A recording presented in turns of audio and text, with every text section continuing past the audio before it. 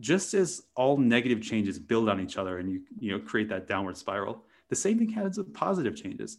When you create a major positive change in your life, you start building an upward spiral. There are no swinging pendulums in this episode about hypnosis, I assure you. Today I am joined by Meaningful Life hypnotist Doug Sands from Anywhere Hypnosis to debunk some myths and explain the healing benefits of this practice. Doug specializes in using hypnosis to help people with anxiety after using meditation and self-hypnosis in his own life. In this episode, we are talking about the amazing power the brain has to help heal the body and the benefits of hypnosis for ailments you might not expect. Doug, thanks for coming on the podcast today. How are you? I'm doing very well. Thank you so much for having me. So you do hypnosis on the stage as well as helping people with consulting hypnosis, hypnotherapy. Tell me how you chose that as a career path. It definitely wasn't my first path. I thought I was going to be a fiction writer, and I was going to college for that. And I realized that I wasn't really satisfied with the way my life was going. So I ended up dropping out of college and bouncing around the US doing a bunch of seasonal work. And it came down to a hike in the White Mountains of New Hampshire. And I got lost in a blizzard. And that experience, coming so close to potentially freezing to death, it shook me up so much that I realized I couldn't keep pushing down the issues that I dealt with. I'd been dealing with depression and anxiety up until that point and having some success, but not really figuring it out. And so that's when I discovered meditation. And for me, growing up in Wisconsin, in a very rural area, it was so far out of left field that I had never even heard of it really before. So when I started practicing it, I was fascinated by it. And I started doing research on the science behind it. And that's when I discovered the link between meditation and hypnosis. And looking at the brainwave patterns behind the two of them, they're actually pretty similar. And when I learned that hypnosis is more than just a comedy routine and more than just stage shows, I was hooked. And so I started learning some basic techniques to help myself. And when I saw just how effective those rudimentary techniques were for me, I knew I had to get certified. And so now it's what I do full time. Yeah, that's awesome. So did you start off with doing the consulting, would you call it hypnotherapy? Is that the right? Hypnotherapy is a loaded term because to be a hypnotherapist, you technically have to have a license as a therapist. Mm-hmm. And so there are a lot of, so-called hypnotherapists who are running that risk because they're not technically licensed that way. I call myself a consulting hypnotist or a clinical hypnotist because it's just easier with the legal workaround, especially in the US. Mm-hmm. Mm-hmm. Yeah. Okay. So you started with the consulting side of things, and then did you move more into the stage performing stuff? How did that work? So when I started off, I did a little bit of both, but I think I found traction in the stage side of things first. And I was doing some small stage shows, and I had a bunch lined up right when COVID hit. And like overnight, the entire business was off the map because you can't really gather, 500 people for a show in that. And I had been dabbling in the consulting side and doing some small sessions for a few people, but I did not have the business infrastructure set up quite then. And so when I really had to do a quick pivot, like so many other businesses did, but I think looking back, it was very, very rewarding because I had been putting off that thing that initially got me into hypnosis. And it was kind of this kick in the pants to say, this is what you actually wanted to do in the first place. This is what you should be doing. I'm very excited to get back into stage shows once everything opens up with COVID.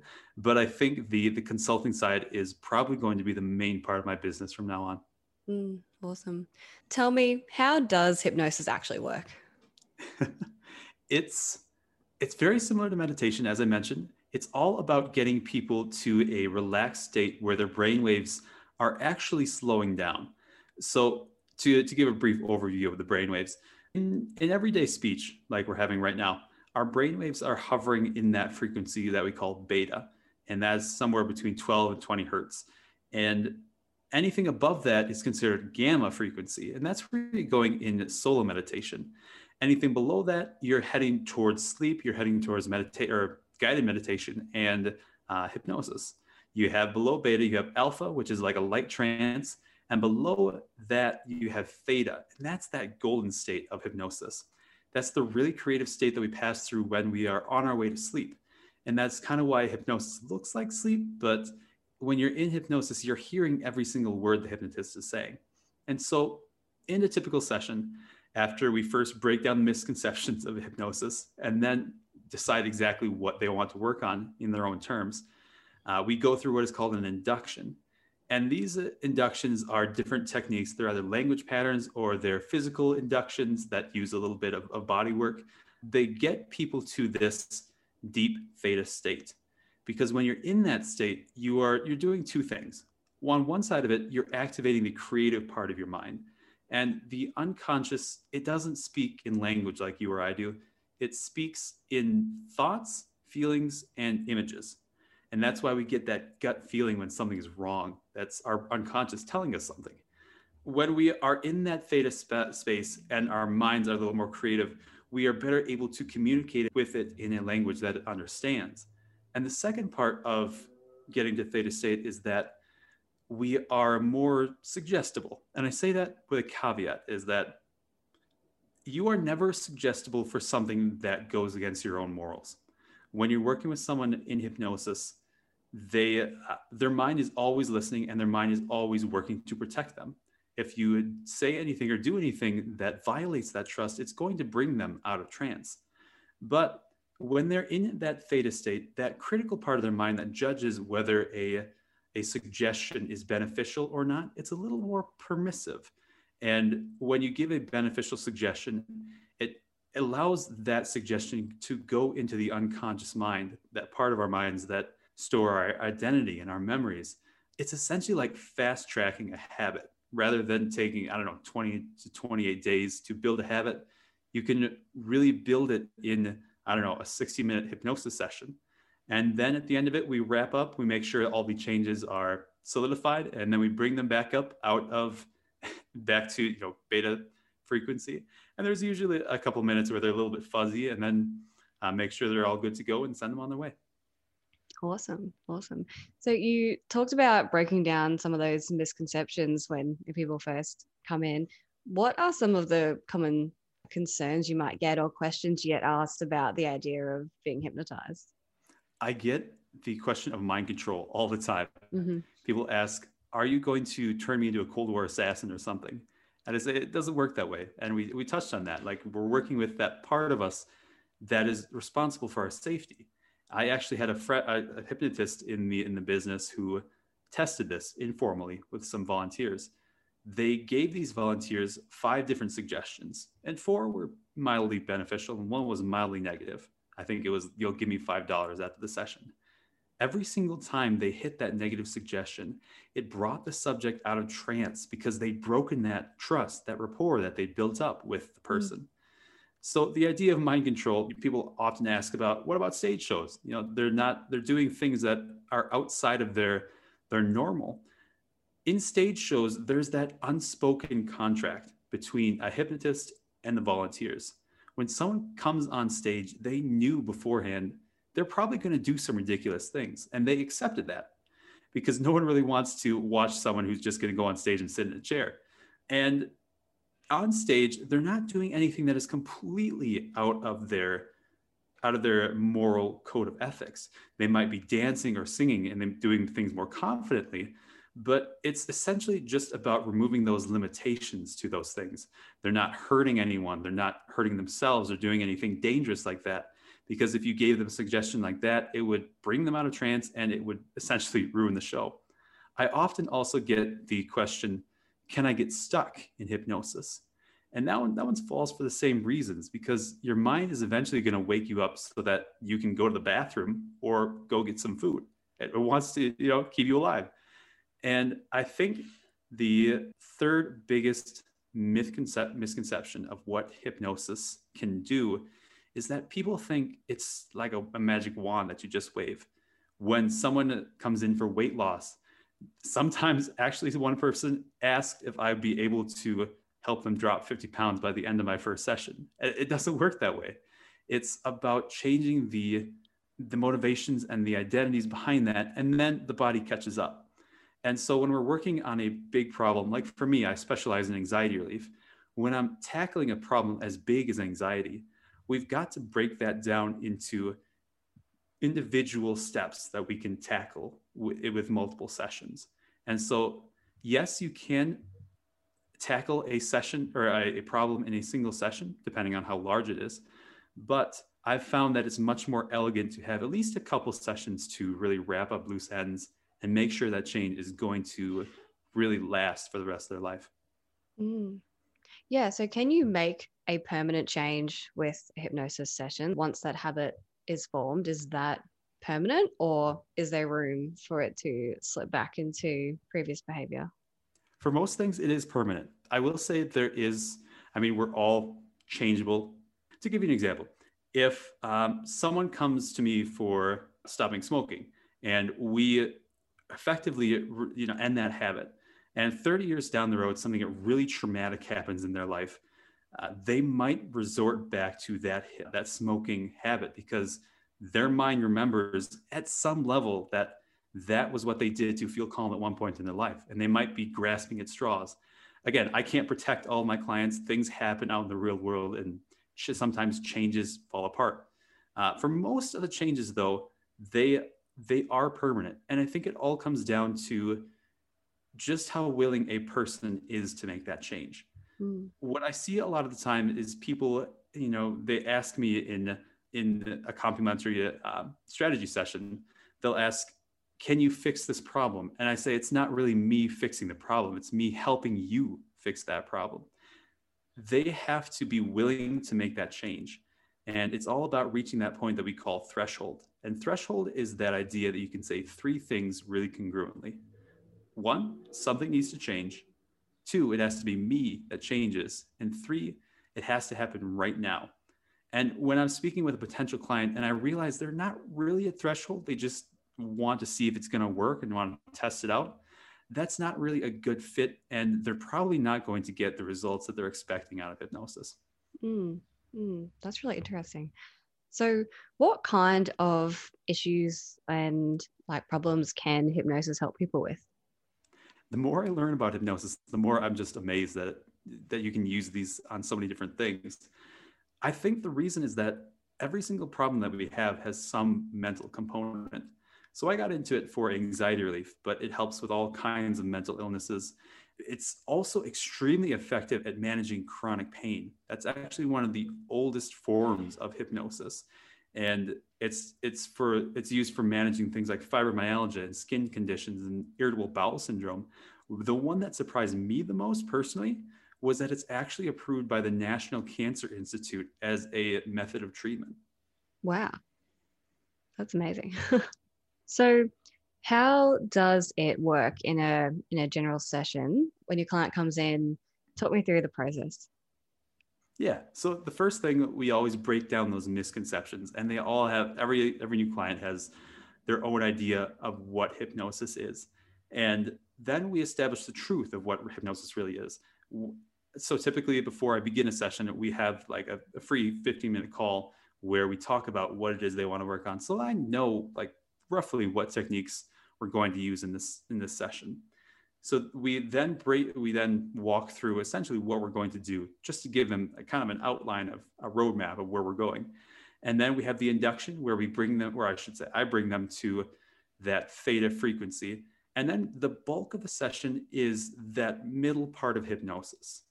And so a hypnotist, I should say any hypnotist can really hypnotize a person into that theta state, but it takes someone with a little bit more training to really know what to do when you're down there to make changes. And so that's where I had to go a little bit further beyond the stage show training and learn the techniques from psychology and some techniques from neuroscience to really know what we were working with down there. And we use those techniques. There are a lot of different frameworks of hypnosis, but it all comes down to something that we call the meta model. And the meta model is something that is like a through line that runs through most of the change work that we do in hypnosis sessions. It's all about associating someone into that negative state and then breaking them out of it and then associating them into the positive state that they want instead. And then we collapse the two together. And just like in physical senses, the brain cannot hold two ideas in the same space at once. And so typically the positive charge will override the negative charge. And if it doesn't, if it doesn't just go to neutral, it will be a net positive. So that's kind of the idea of most of the hypnosis techniques that we're actually using in the session. Then I give a few beneficial suggestions just to make sure the changes are going to last, and to give them some bonuses perhaps. And then I bring them out of hypnosis back to that beta waking consciousness.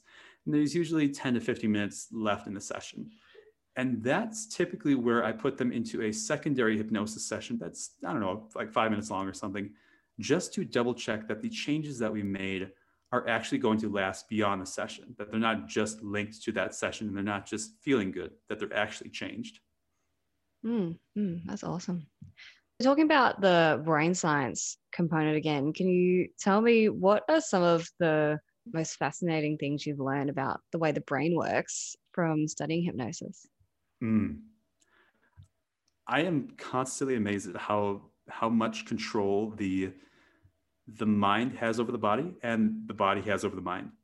We talk a lot about posture, and when I'm working with anxiety and building confidence for business people and the like. But I find that there is such a strong connection between the two. Like your mind can heal your body. That's the reason that you can use hypnosis to help with cancer. It's the reason that you can use it to stop pain. What I am so amazed by is that we can communicate with our mind.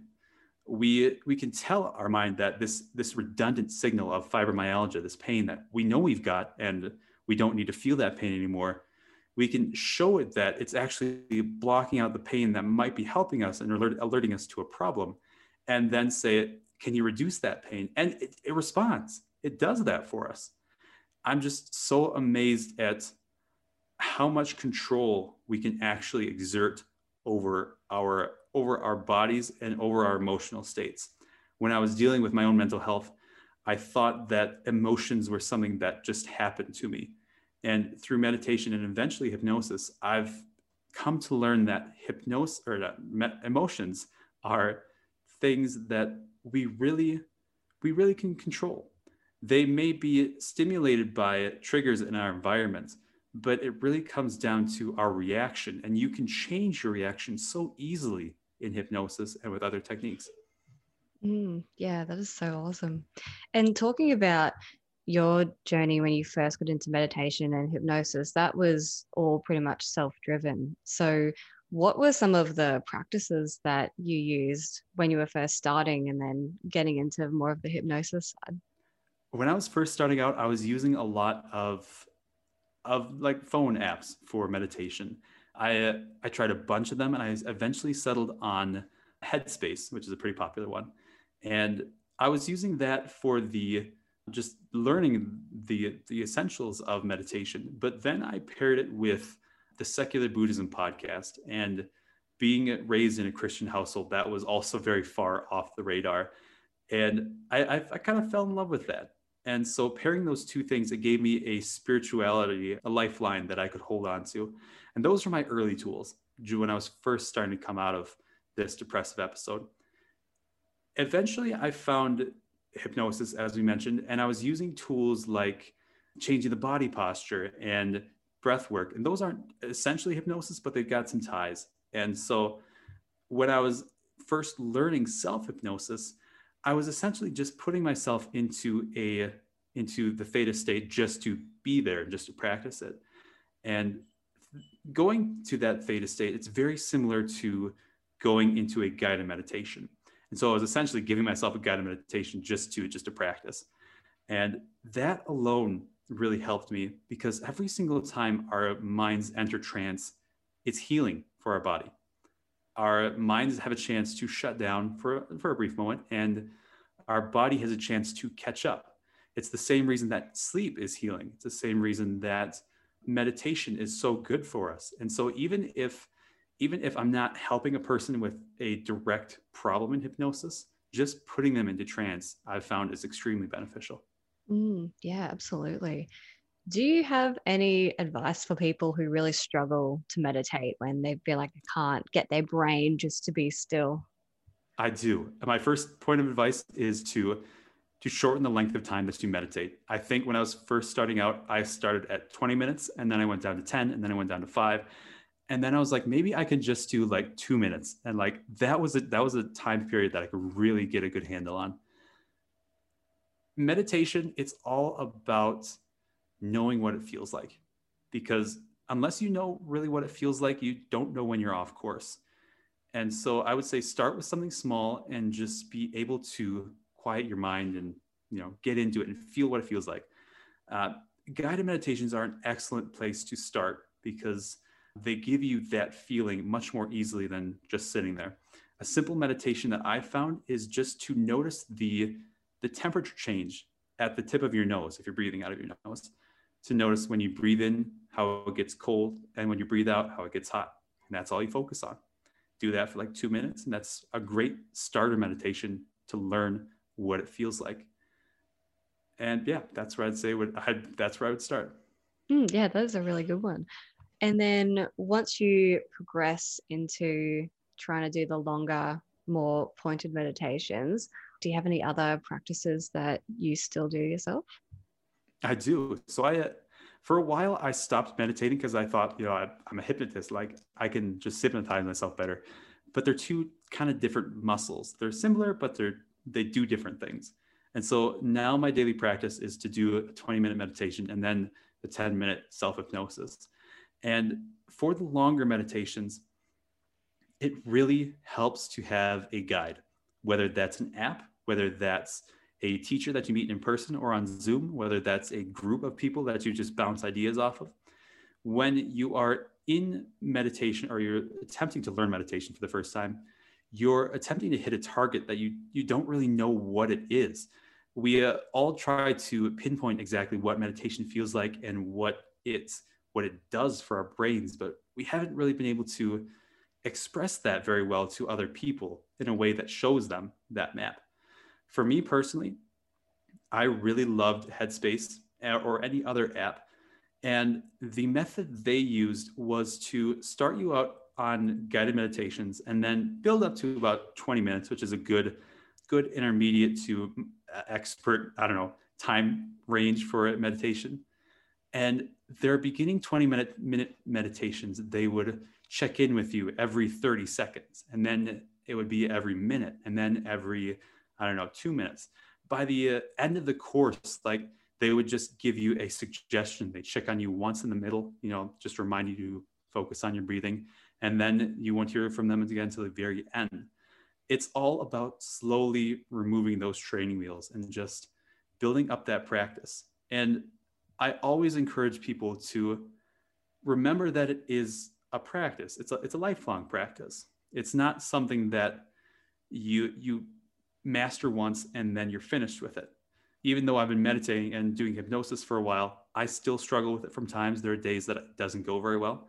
And that's just something I've got to deal with. I've got to get back on the horse and try again tomorrow.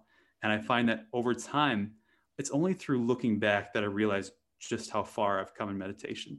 I would say continue to have hope and just stick with the practice because it really does have some amazing benefits. Yeah, that's awesome. And you mentioned breath work earlier. Is that something that you still practice as well? I do.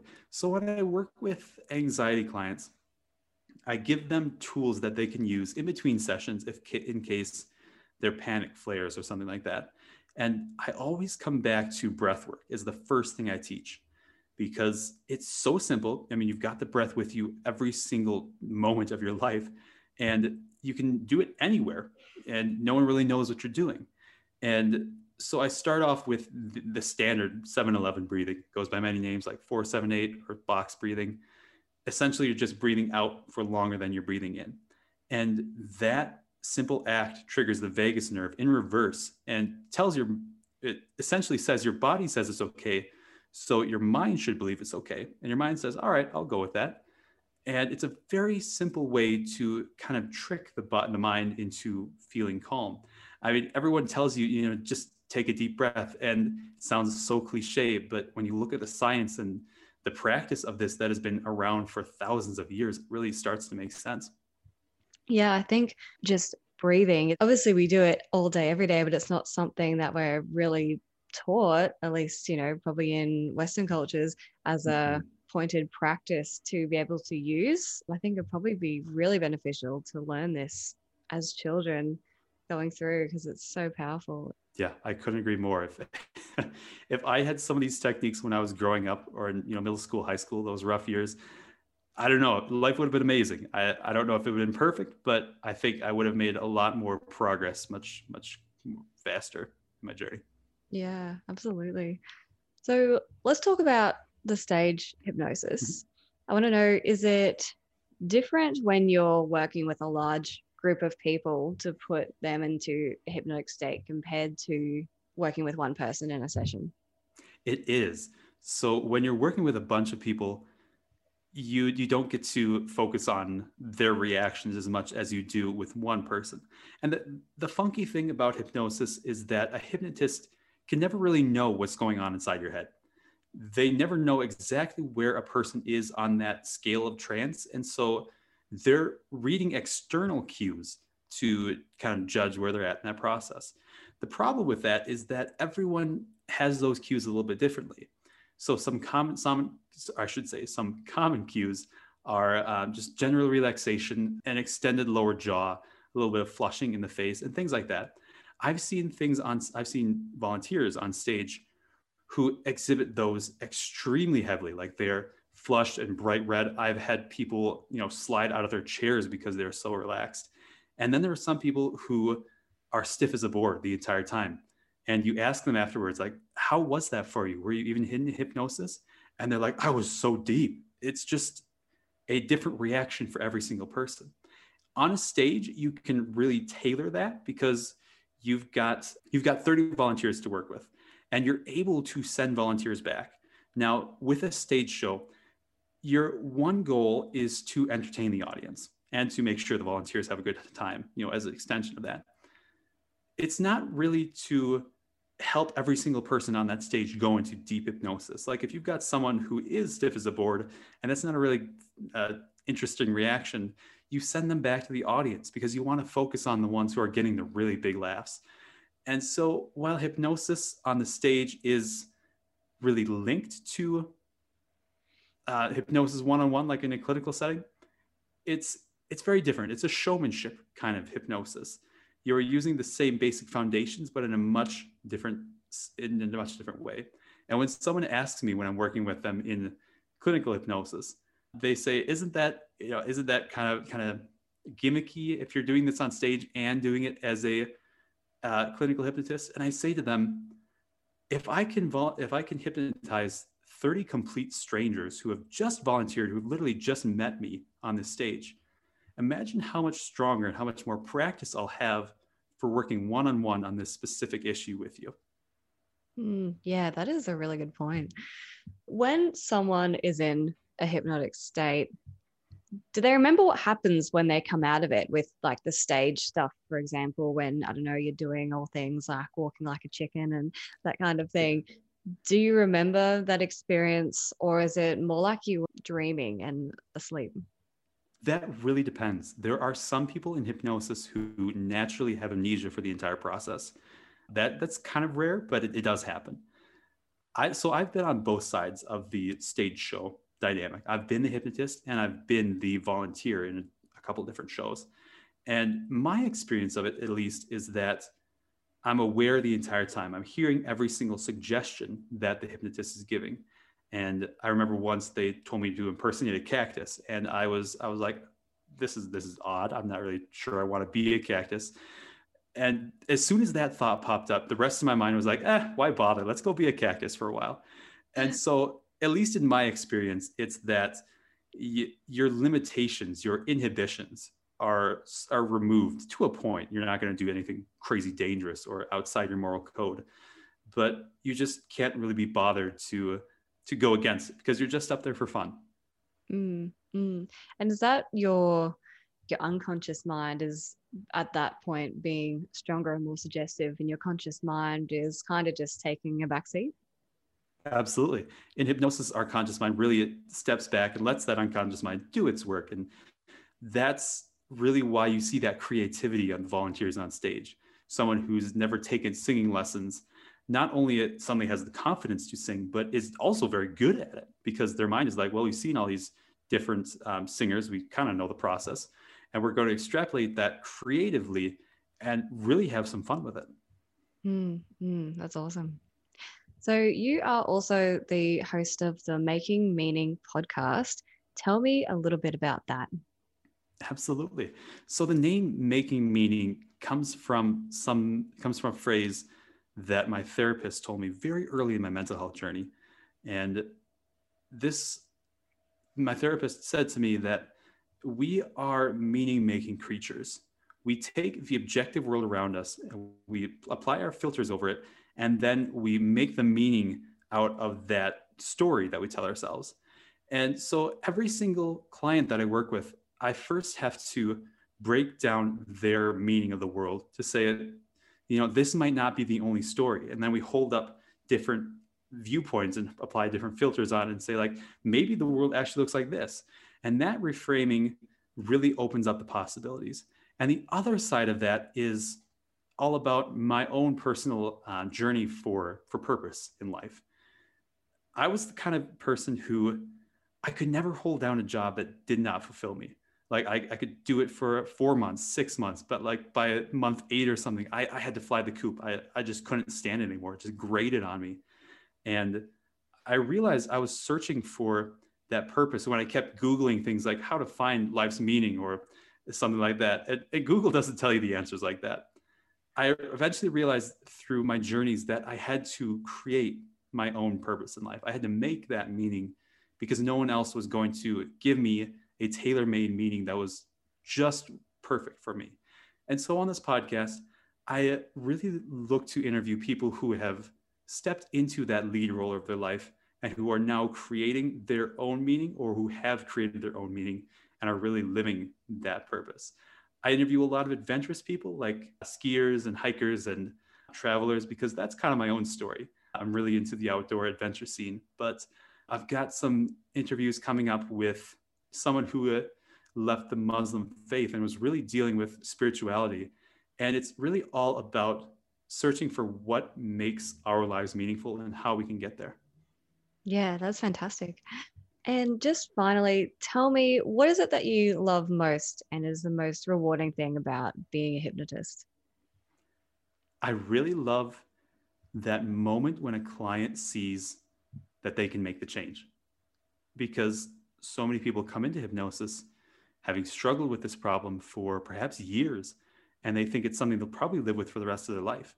And when in 90 minutes we can reduce or potentially completely eliminate that problem, it just lights up their entire face, and you can just tell they're examining the rest of the possibilities of what they can do. I found that just as all negative changes build on each other and you create that downward spiral, the same thing happens with positive changes. When you create a major positive change in your life, you start building an upward spiral. So someone who starts managing their health, starts improving their relationships, and starts thinking of themselves in a different way and starts, excelling at work or in their business or whatever it is. In that moment that people realize that change is not only possible, but that it's possible for them, that's extremely powerful and it's so very rewarding. I love that. That is awesome. And Doug, how can people connect with you and find out more about what you do? Yeah, my main website is anywherehypnosis.com. And for those interested in hypnosis, who've never experienced it, I actually give away free hypnosis every Friday on my Instagram channel. And that is at Making Your Meaning. And if they want to find the Making Meaning podcast, they can search the Making Meaning podcast on any of the major podcasting apps, or they can find that at anywherehypnosis.com/podcast. Excellent. And we will link all that below in the show notes. Doug, thank you so much for coming on today. It was awesome to talk to you. Absolutely. Thank you so much for having me. You can follow the links in the show notes to connect with Doug and find out more about the healing benefits of hypnosis. If you enjoyed today's episode, please share it with one person who would also find value in learning about hypnosis. I can't wait to have your company again next time. And until then, remember, we are only limited by what we believe we are limited.